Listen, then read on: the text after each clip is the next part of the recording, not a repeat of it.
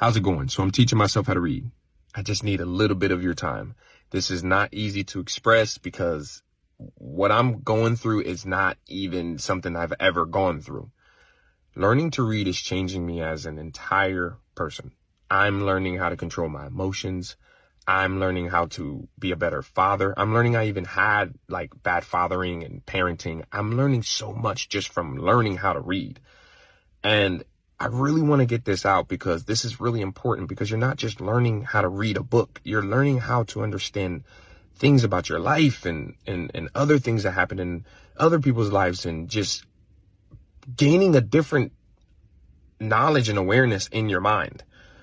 And I'm going to keep trying to express much more, but it's not easy. And here's a video of me reading so you can see I'm getting better at this. Let's go. Jonas greeted them and the caretaker taking attendance at work. Nearby. All right. Page 38, everyone. 38. Thank you. It's me, Denny. Sorry if I read your name wrong. It's a growing thing. Short Cast Club.